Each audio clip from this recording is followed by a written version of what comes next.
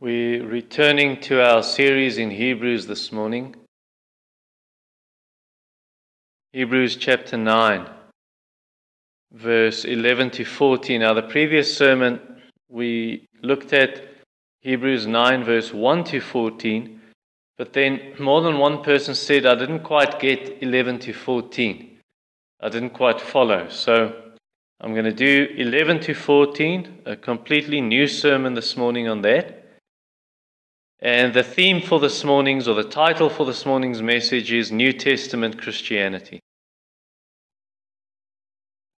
Let's pray. Our Father in heaven, thank you once again for the Lord's Day, for the day that Christ rose from the dead, that Jesus Christ is alive, that we worship the living and the true God, that we worship the risen Christ seated at the right hand of God the Father. And we worship the Holy Spirit, who is the true and living God from eternity to eternity, the eternal Spirit of the living God. And we pray that you would accept this sermon this morning as worship, that you would accept the obedience to the sermon as true worship. We pray this for Jesus' sake. Amen.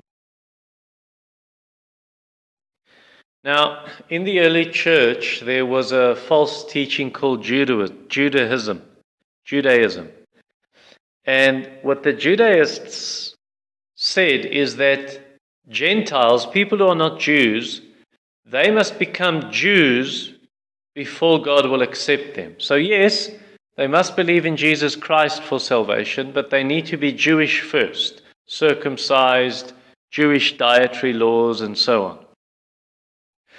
Today there are modern Judaists called the Hebrew Roots Movement. It's not one particular congregation or church. These people, they infiltrate Christian churches. And the Hebrew Roots Movement, unfortunately, and I don't know why, but unfortunately many Christians, even evangelical Christians, it's as if they find a liking in this and they tend toward this. The teachings of the Hebrew Roots movements, like they want an Old Testament type of Christianity rather than the fuller New Testament Christianity. And the reason for this is they don't understand passages like Acts chapter 7, where Stephen made a clear distinction and drew a clear distinction between Old Testament believers or Old Testament Christianity, if I can call it that, and New Testament Christianity, or Judaism and New Testament Christianity. They don't understand passages like Acts 15, where it is made very clear that the Gentiles needn't become Jews before they can be saved, or in order to be saved. They don't understand the book of Galatians, where Paul does the same thing. They don't understand Colossians 2, 16 and 17. Where it says we don't hold fast to the shadow of these Old Testament things anymore because we have the fullness in Christ. They don't understand passages like Hebrews 9, verse 11 to 14, our text for today. They don't understand the rest of Hebrews. That's why they fall into this trap and follow this false teaching. So let's read our passage, Hebrews 9, verse 11 to 14. But when Christ appeared as high priest of the good things that have come, then through the greater and more perfect tent, not made with hands, that's not of this creation, Jesus entered once for all into the holy places, not by means of the blood of goats and calves, but by means of his own blood, thus securing an eternal redemption. For if the blood of goats and bulls and the sprinkling of defiled persons with the ashes of a heifer sanctify for the purification of the flesh, how much more will the blood of Christ, who through the eternal Spirit offered himself without blemish to God, purify our conscience from dead works to serve the living God. So let us first of all look at our worship. Number one, our worship, and that our meaning New Testament Christians. Our worship in verse 11. One of the sermons that I preached in the past that gets the almost, well, one of them gets the most hits on the internet is a sermon called How Do Christians Worship? And I reckon it's a bunch of school kids. Every August or so, you see many hits on that sermon every day for a few weeks. And I think it's because it's part of the curriculum for kids at school. You have to see how different religions worship, and then they get to that sermon. And that's what I want to discuss here again. How do Christians worship? So in verse 1 to 10, in the previous sermon, we saw, Old Testament believers, this is how they worship. There was a tent, a tabernacle. There were priests, and they brought sacrifices. And we explained all about Old Testament worship. Now, in these verses 11 to 14, what the writer to the Hebrews is showing us, he says, now we have a New Testament priest. We have a New Testament tabernacle or tent. We have New Testament sacrifices, or a final sacrifice, Jesus Christ. We have New Testament worship, and it's so much better than the old. Even in chapter 10, verse 20, it speaks of a new and living way, a better way that we have now of worship. So why in the world would these Hebrews, these first readers, why in the world would they want to return to Old Testament worship, to that which is second rate and not the best? And even today, why would Christians to this very day want to return to Old Testament worship? Especially if Jesus predicted the end of Old Testament worship. And Jesus told us we must worship God in spirit and truth. This is the new way. This is the living way. Jesus predicted in Matthew 24 the temple's going to be destroyed. Old Testament worship will end. Finally, once for all, completely. And then, as I say in John 4, verse 23 and 24, we should worship in spirit and truth. How do we do this, and how should we do this? Well, I've already explained that. I already explained that in the previous sermon on Hebrews 9, but I want to add something. So when it says, when Jesus said we should worship him in truth, we should worship the Father in truth, then it means that we should worship God according to the New Testament commandments. Jesus said, teach my disciples to obey everything I've commanded you. So that's what we call the regulative principle. What that means is we should worship God only according to what he commands us in the New Testament. Not what he commands us plus that which he doesn't forbid.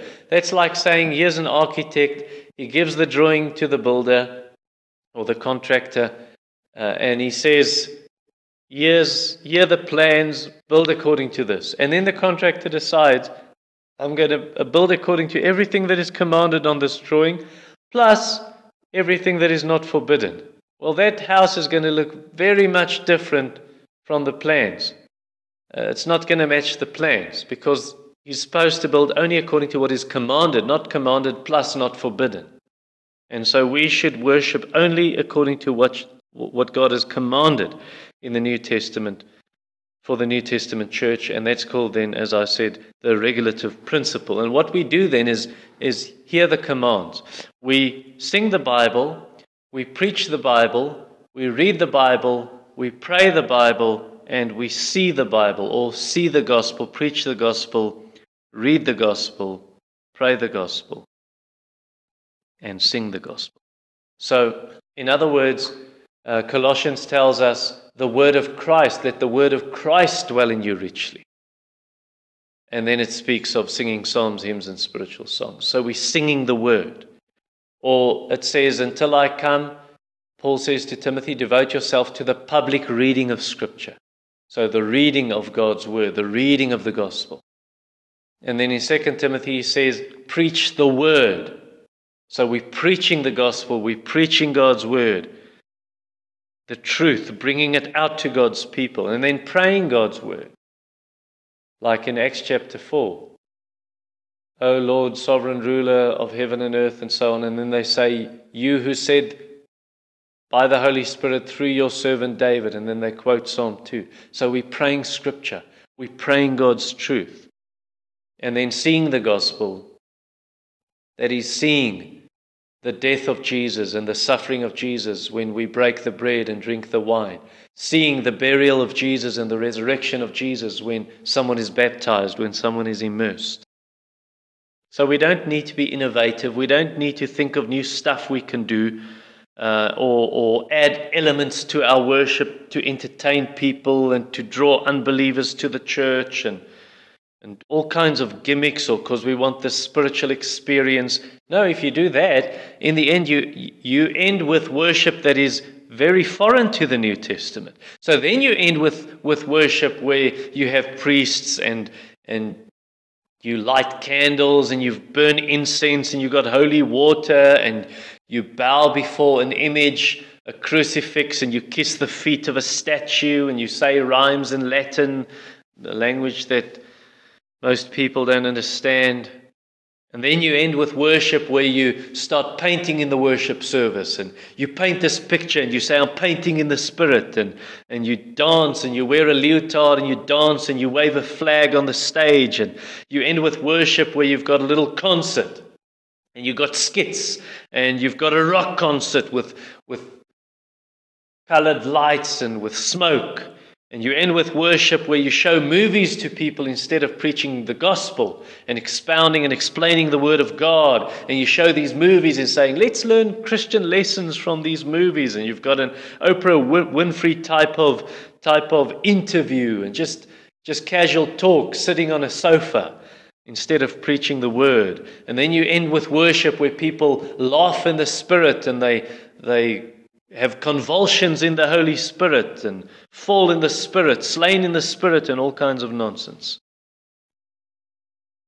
Where if we worship in truth, just according to the commandments of the New Testament, well, then you won't have that kind of worship. And then Jesus also told us to worship in spirit. So worship in spirit means to worship anywhere believers gather, because God is spirit. He's not confined to a temple in Jerusalem or to a mountain in Samaria, anywhere. So you don't have to go to Jerusalem to have Old Testament feasts like some people still want to do. You don't have to be baptized in the Jordan River.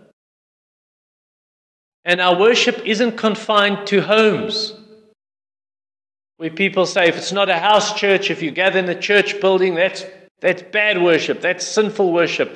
That's a wrong kind of worship. You have to be in homes. No, we don't have to. And then the other side also, you don't have to be confined to a church building and say, oh, you have to be in this building. House churches aren't real churches. No. Anywhere believers gather. And then also worshiping in spirit means that the Holy Spirit, God's Spirit, moves your spirit to worship according to the truth of the Word. God moves you by the truth of His Word. And when the Word comes, the effect is that you have sorrow for sin, or you love God, or you thank God for the death of His Son, for sending His Son. You worship God for who He is. You are in awe of who He is. You have a desire for heaven. There's an earnestness, a seriousness to consecrate yourself, to commit yourself to God, heart and soul. So that's what it means to worship in spirit. Your heart is moved. Your emotions are moved by the truth of the Word of God as the Spirit plants it and places it in your heart. So now the question, how does your worship measure up? Do you seek to worship God in spirit, but not in truth? Well, then your worship might be sincere, but it's going to end up as worship that is unacceptable. It's not acceptable to God. You may be sincere, but you're sincerely wrong. You're like Nadab and Abihu. And the Bible doesn't say they were sincere, but the point is that they brought unauthorized fire. God didn't command them to burn that incense. And they did, and God killed them. You'll be like Uzzah. Oh, they're all earnest and they're all serious and they're all upright. saying, we're bringing the ark back to Israel and we're putting it on this new cart. But God had commanded them, that's not how I wish to be worshipped. The Levites should carry it. You may never transport my throne on an ox cart. And when the oxen stumbled and the ark tottered and it seemed it's going to fall, and Uzzah put out his hand to steady the ark, God struck him dead. So we don't want worship where you're all sincere and we're all upright and we're all rejoicing, but we're rejoicing in the worship that pleases us, not the worship that pleases God. It's unacceptable to God. Or perhaps you're seeking to worship God in truth. So you want to worship God according to the New Testament commandments, but you do that, but you worship without spirit. Well, then your worship will be orthodox. It will be in line with God's word, but it's dead. It's cold. You're keeping all the rules, but your heart is not in it. Or perhaps you seek to worship God in spirit and in truth, but you're seeking to do it according to the Old Testament and not the New Testament. Well, then your worship is incomplete and it's shadowy. It's shadowy. You're back to the shadows. You're back to, let's say, the Passover lamb instead of the Lord's table. You're back to, let's go back to the Feast of Weeks. And you're trying to keep these Old Testament feasts or dietary laws, but we have the fullness in Christ. Why go back to the shadows? We have the Passover lamb who's been sacrificed. Why again put a lamb and barbecue a lamb or braai a lamb on the fire and eat that? We have the Lamb, Christ. Just read again Colossians 2:16 and 17. So we want to worship God in spirit and in truth, both in spirit and in truth, according to the New Testament commandments and prescriptions. And that we can only do through Christ. Verse 11.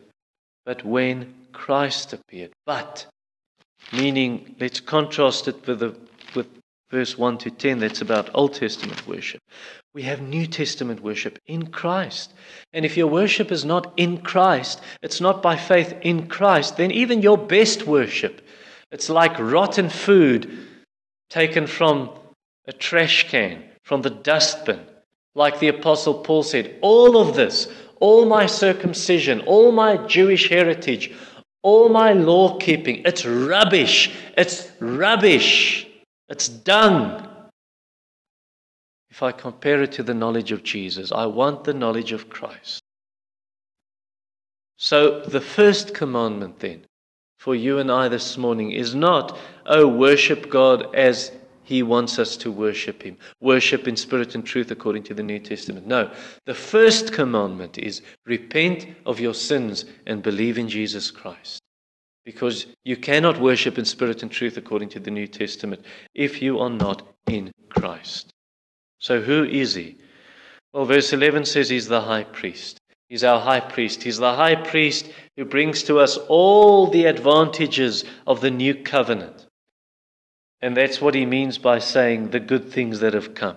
So all these advantages we have, He has won it for us. He has bought it and purchased it for us. When He went into not an earthly tent made of animal skins and goat hair or made of fine linen, colorful fine linen. No, but when He went into the real tent, into heaven itself. Verse 11, when Christ appeared as high priest of the good things that have come, then through the greater and more perfect tent, not made with hands, that is not of this creation, when Christ entered there. So that's what we're seeking. And what are these advantages that Jesus purchased for us? Well, it's eternal life, forgiveness of sins. It's a clean record. It's the new birth. It's Jesus' perfect righteousness put to our account. It's a pure heart. It's adoption, being accepted into God's family. It's the Holy Spirit who is given to us to help us to live a holy life. It's heaven. It's a new body we'll receive when Jesus returns. So are those privileges yours? Are those privileges yours? And if not, well, then it means you've got the opposite. You've got eternal death. You're an enemy of God. You've got a sinful record. Satan, you're part of his family. You've got a filthy and impure heart. You have no hope whatsoever to live a life acceptable to God. You're on your way to hell. You will have a sickly body when Jesus returns. A horrible, filthy body. So switch sides. Switch sides while you have the opportunity. Call out to God. Call for mercy. There is with God plentiful redemption to save sinners. Number 2, our salvation. So we're still talking about why New Testament Christianity is better.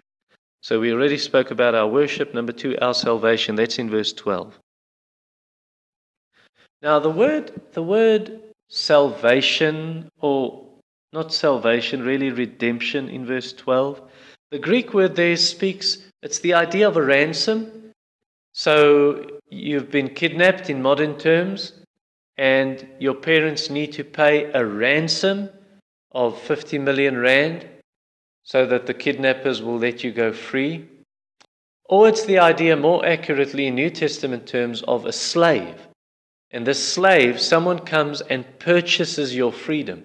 They pay, they buy you, they purchase you and say you are free to go. You are no longer a slave. How does this happen? Well, in the Old Testament, the way it happened, this redemption, was that the priest needed to bring a sacrifice. He needed to slaughter an animal, kill an animal, and by this way he could enter the tent. He could go into the tent and pray for God's people. Verse 12, he entered, it speaks of Jesus once falling to the holy places. But now it says, not by means of the blood of goats and calves, because that's how it worked in the Old Testament, the blood of goats and calves. Now in the New Testament, it continues, it says, but by means of his own blood. So Jesus goes into the true tent, into heaven, by means of his own blood. Jesus is the sacrifice. He is the Lamb of God. Now some translations say he went into the true tent, he went into heaven with his own blood. Meaning that Jesus literally took blood into heaven. That's the idea, but that's a wrong idea.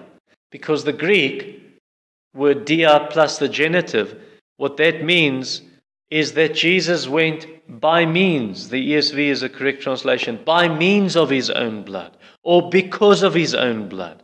In other words, Jesus can now appear in heaven before the Father on our behalf because he is the perfect sacrifice. By means of the blood that he shed on the cross on earth, he can now enter heaven on our behalf. And then this text also teaches us, if that's true, it also teaches that Jesus did not go to hell after he died. He went to heaven. He went to heaven. He entered, it says verse 12, by means of his own blood. He entered heaven. So yes, when Jesus died, he did announce his victory to the spirits in prison. 1 Peter 3 verse 18 and 19. 2 Peter 2 verse 4 speaks of these spirits, these demons in prison. So he just announced his victory, but it's like on his way. As he died, he gave up his spirit and he said, Father, into your hands I commit my spirit. On the way, he just said, by the way, I'm just announcing my victory, that I have conquered death and hell and sin. I've conquered Satan and all his demons. And then he enters heaven. Verse 12 and verse 24 also, Christ has entered not into holy places made with hands, which are copies of the true things, but into heaven itself, now to appear in the presence of God on our behalf. Jesus said to the thief on the cross, the robber, the murderer, today you will be with me in paradise. That very day Christ went to paradise. And as I said earlier, Father, into your hands I commit my spirit, when he died. That's what he said. So it's a false teaching, and it's a very serious error and a very serious false teaching to imply that the cross of Jesus is not sufficient. The cross of Jesus is not enough to save us. Jesus had to continue suffering in hell. That's what the Word of Faith movement teaches. They say the cross, Jesus didn't finish the work of redemption and salvation there, where Jesus clearly finished it there when John 19 verse 30 says, Jesus said, it is finished, it's done, it's completely paid. Jesus didn't need to suffer more in hell. He went to heaven. And then if Jesus went to heaven, it also means he went there as our forerunner. Chapter 6 verse 20. Jesus has gone as a forerunner on our behalf into the inner places, verse 19 says, meaning heaven. So it means the head has gone ahead. The head has gone into heaven. Now the body will follow. He's the head, we're the body. And so that means, like Jesus, when Jesus died and he went to heaven, the same happens with believers. When we die, we go to heaven.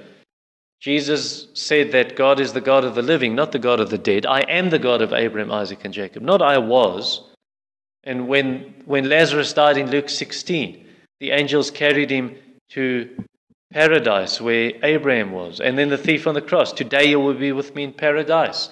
And Jesus said, I'm the resurrection and the life. And then he continues and he goes on saying that even though we die, yet we will live. Not just meaning the resurrection one day, but meaning that, yes, our bodies die, but we continue living with God. Hebrews 12:23 speaks of heaven, and it speaks of the spirits of righteous men made perfect. They're in heaven. When Stephen died, he saw Jesus standing at the right hand of God, and he said, Lord Jesus, receive my spirit. 2 Corinthians 5 verse 8, absent from the body, present with the Lord. To live is Christ, to die is gain. Why is die gain? Because when you die, you're with Christ. Paul says, I don't know what to choose. Should I stay here or should I depart and be with Christ? That's far better. There's no in-between. Either you're here or you're with Jesus Christ in heaven. Revelation 7 verse 9 speaks of heaven, and you see this innumerable crowd of people from every tribe, language, people, and nation. And that's before Judgment Day. So it's not after judgment. That's when Christians die. Revelation 14 verse 13. Blessed are the dead who die in the Lord from now on. How can they be blessed if you don't go to heaven when you die? It's because you go to heaven. And again, that's before the final judgment. So to speak of soul sleep or psychosomnia, and some cults believe that. They believe when you die, your soul sleeps in the grave until Jesus comes. That's a cultic myth. That is not true. That is patently unbiblical. And then the text also goes on, our text, to say that Jesus didn't have to give himself continually. It wasn't a sacrifice again and again and again. He needs to be sacrificed like the Old Testament priests did with the goats and the bulls. They continually needed to bring these sacrifices. No, not so with Jesus. It's once for all, verse 12 says.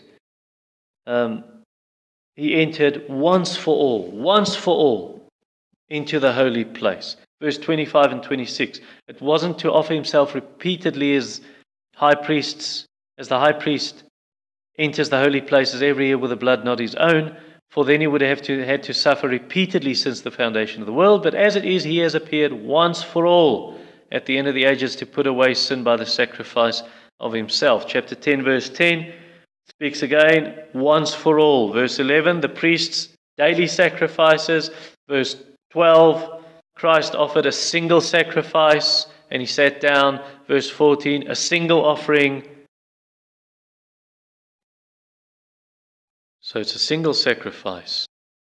The price is paid. The price is paid. There's no more debt. There's no more debt that needs to be paid. Colossians 2 verse 14, it's paid. It's paid for.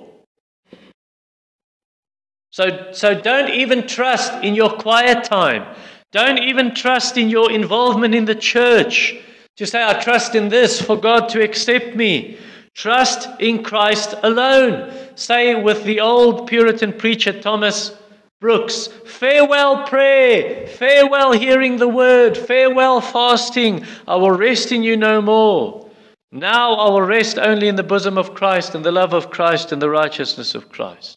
Now that doesn't mean stop praying, stop fasting, stop listening to sermons. What it means is stop trusting in those things to make you acceptable before God or for winning God's and earning God's favor.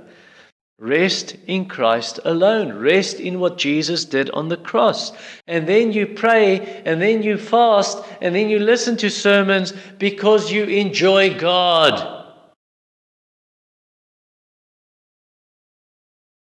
And then you also thank God for his eternal salvation. Verse 12 at the end, securing an eternal salvation. And because it's an eternal salvation, you cannot lose it. You cannot lose the salvation. And if you could, well, then God is a liar.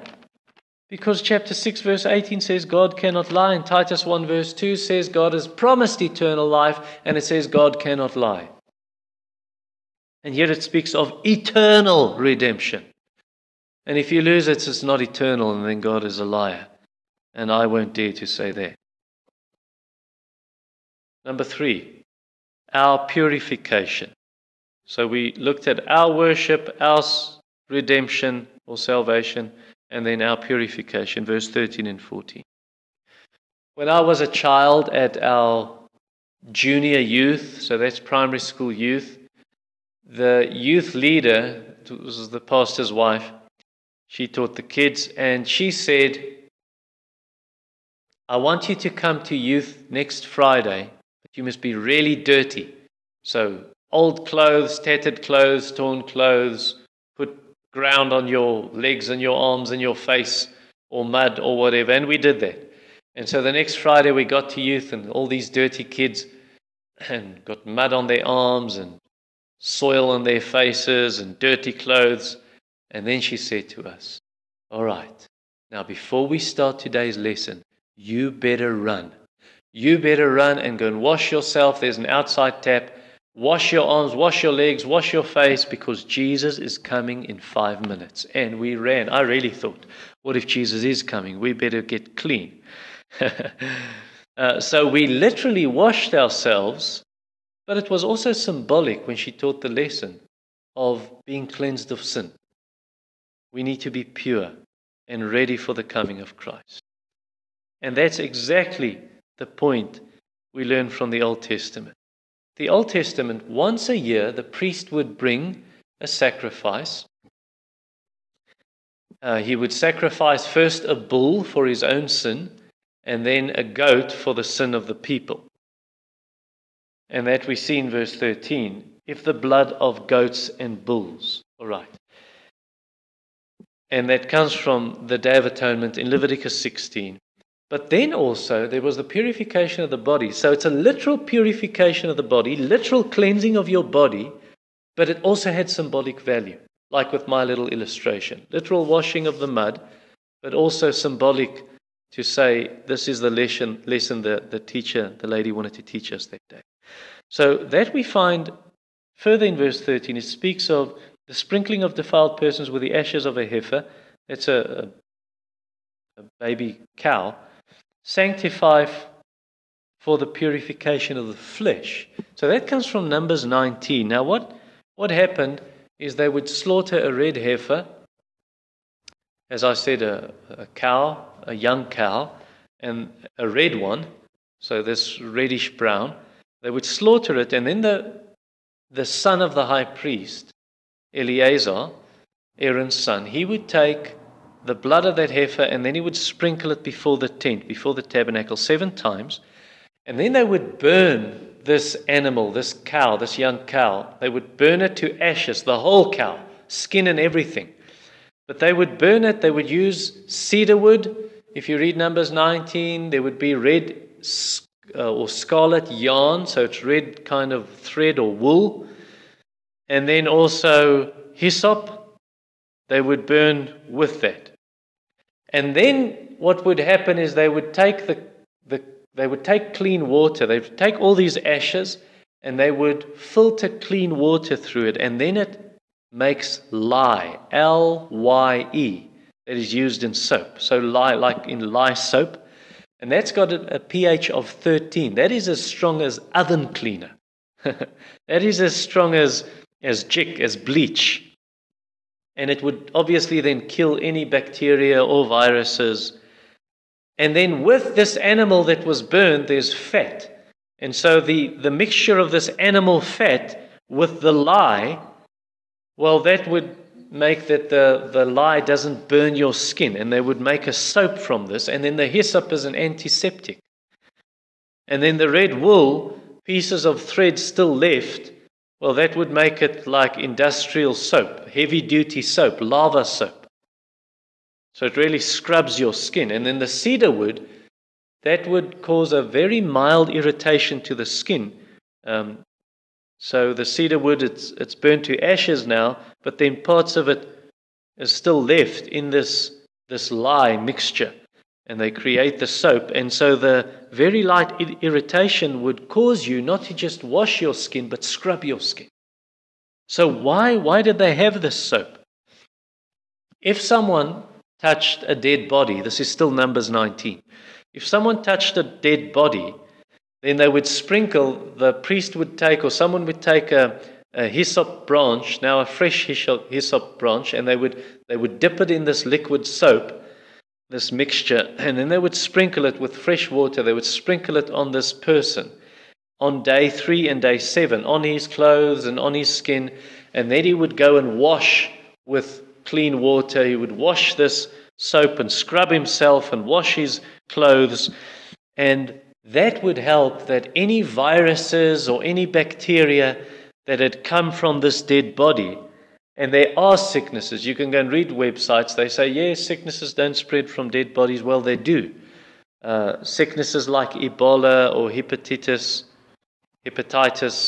or TB or gastro, any of those kinds of germs and viruses would be then killed by this person washing his clothes and washing his body.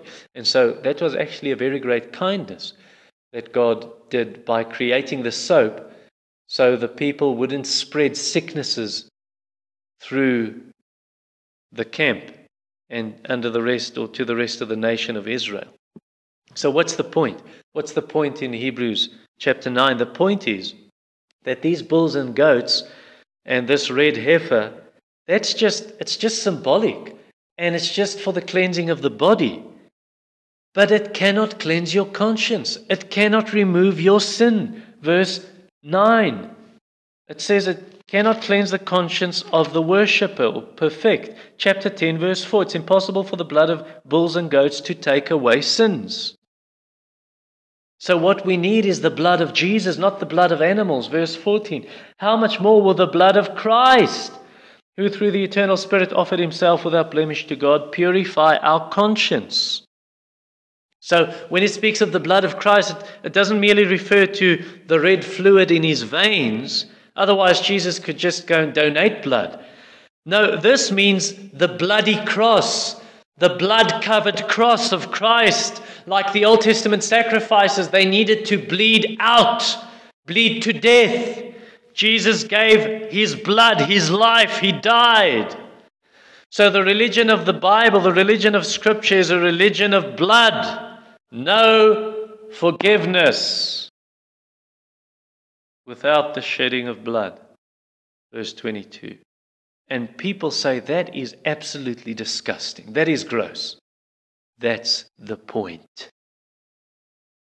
Because that's exactly how God sees our sins. It is disgusting. And it deserves that kind of sacrifice.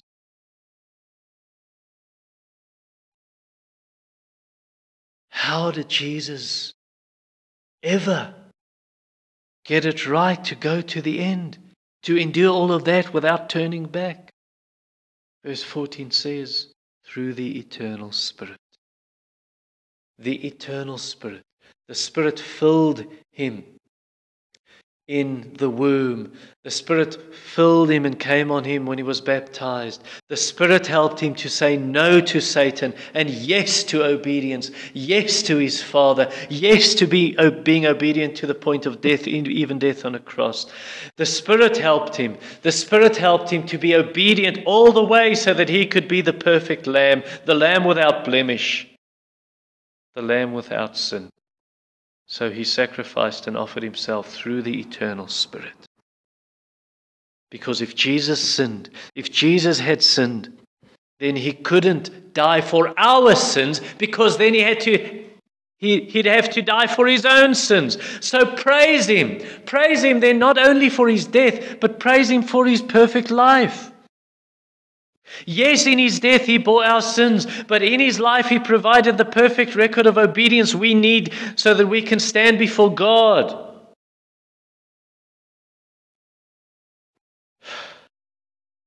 Now, some people they're people of little faith and they think God doesn't want to give. What if God doesn't want to give this salvation to me? God does want to give it. No one forced God to give us the salvation. No one forced Jesus to die. He wasn't like an Old Testament sacrifice that had no choice. The animal was just taken and slaughtered. Jesus had an option. Jesus had a choice. The Father had a choice. He chose to send his Son. Jesus chose to give his life. It wasn't taken. He gave it. Verse 14. He offered himself. No one takes my life from me, Jesus said. I have the power to give it up. I have the power to take it up. Jesus gave his life. I have the power to lay down my life. So leave your unbelief. Let go of your unbelief and receive him as your Father, as your Savior, as your King, as your friend. Yes, but someone says, yes, but what if in my case, God decides not to accept the sacrifice of Jesus for me? Your problem is you think too much of yourself. And you think too little. You think too little of Jesus and his Father. You think you're so unique, you're so special. God will accept everyone through the death of Jesus and the cross of Jesus, but you need something more than the cross. You think Jesus' sacrifice is not good enough to save you. You think God the Father is a liar. Oh yes, he'll accept the sacrifice of Jesus for sinners, but later on he'll turn around and say, well, now I reject my Son. I don't accept that sacrifice anymore. Verse 14 says, Jesus offered himself to God. God has accepted that. Don't come with nonsense saying, oh, but maybe he'll turn around and not accept it in my case. You need to repent of your sin. You need to ask for forgiveness because you have a really cheap view of the cross of Jesus Christ. And maybe there's another way in which you despise the cross, even though you don't maybe not mean to do it, but you do. And this is how.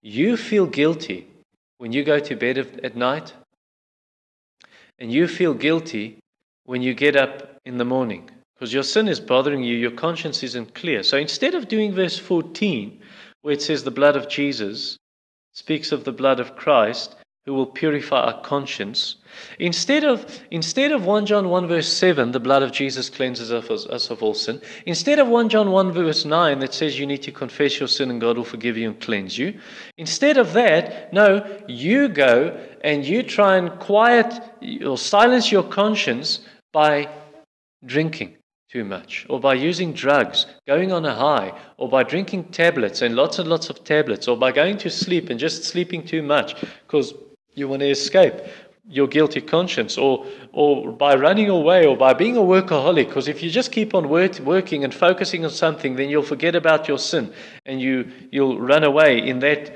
sense. Or trying religion, doing religious stuff, thinking you can cleanse your conscience. If I just do more good than bad, then I won't feel guilty about my sin. Well, you're like someone, you've just unplugged the petrol light. So the petrol light goes orange saying you need fuel, and then you go and unplug it. Or you remove the fuse.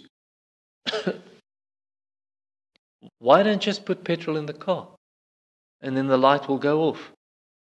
Why not just repent of your sin and ask for forgiveness, and your conscience will be clean through the blood of Jesus. Verse 14, he purified our conscience. 10:22 gives us a pure conscience. So if you have a pure conscience then, and if you have a new heart, then you won't continue in a life of sin. Then you'll start living a life of good works, not dead works where you do all these your own kinds of works, but they just lead to death. No, you'll serve the living God. Verse 14. He purifies our conscience from dead works to serve the living God. And now we no longer serve out of fear. We no longer sin because we feel forced to sin. Or at least we no longer do good works because we feel forced. And now we serve God, we're forced and we're afraid. No, you do it with joy, with delight, with gladness, with desire. All your praises and thanksgivings and prayers and going to church and reading the Bible and giving money to missionaries and giving money to the poor and using spiritual gifts and serving others and evangelizing. Your whole life is now a sacrifice to serve the living God. And you'll continue doing that in heaven. Yes, you'll continue serving God in heaven. Revelation 7 verse 15. They will serve Him. Now, if you're an unbeliever, oh man, that sounds boring. That sounds unattractive, like being married to an 8-year-old. Ew, gross girls. And that's how unbelievers view the service of God. But if you're a Christian, oh man, oh, being a Christian, what a delight. Something to look forward to, serving my Master, serving my friend, my Lord, my God. Because that's part of New Testament Christianity. Let's pray. Our Father in heaven, we come to you now asking that you would guide us and lead us as New Testament Christians to enjoy the full benefits of this service and worship. We praise you. Fill our hearts with delight and joy in you, in your Son, by the Spirit. Amen.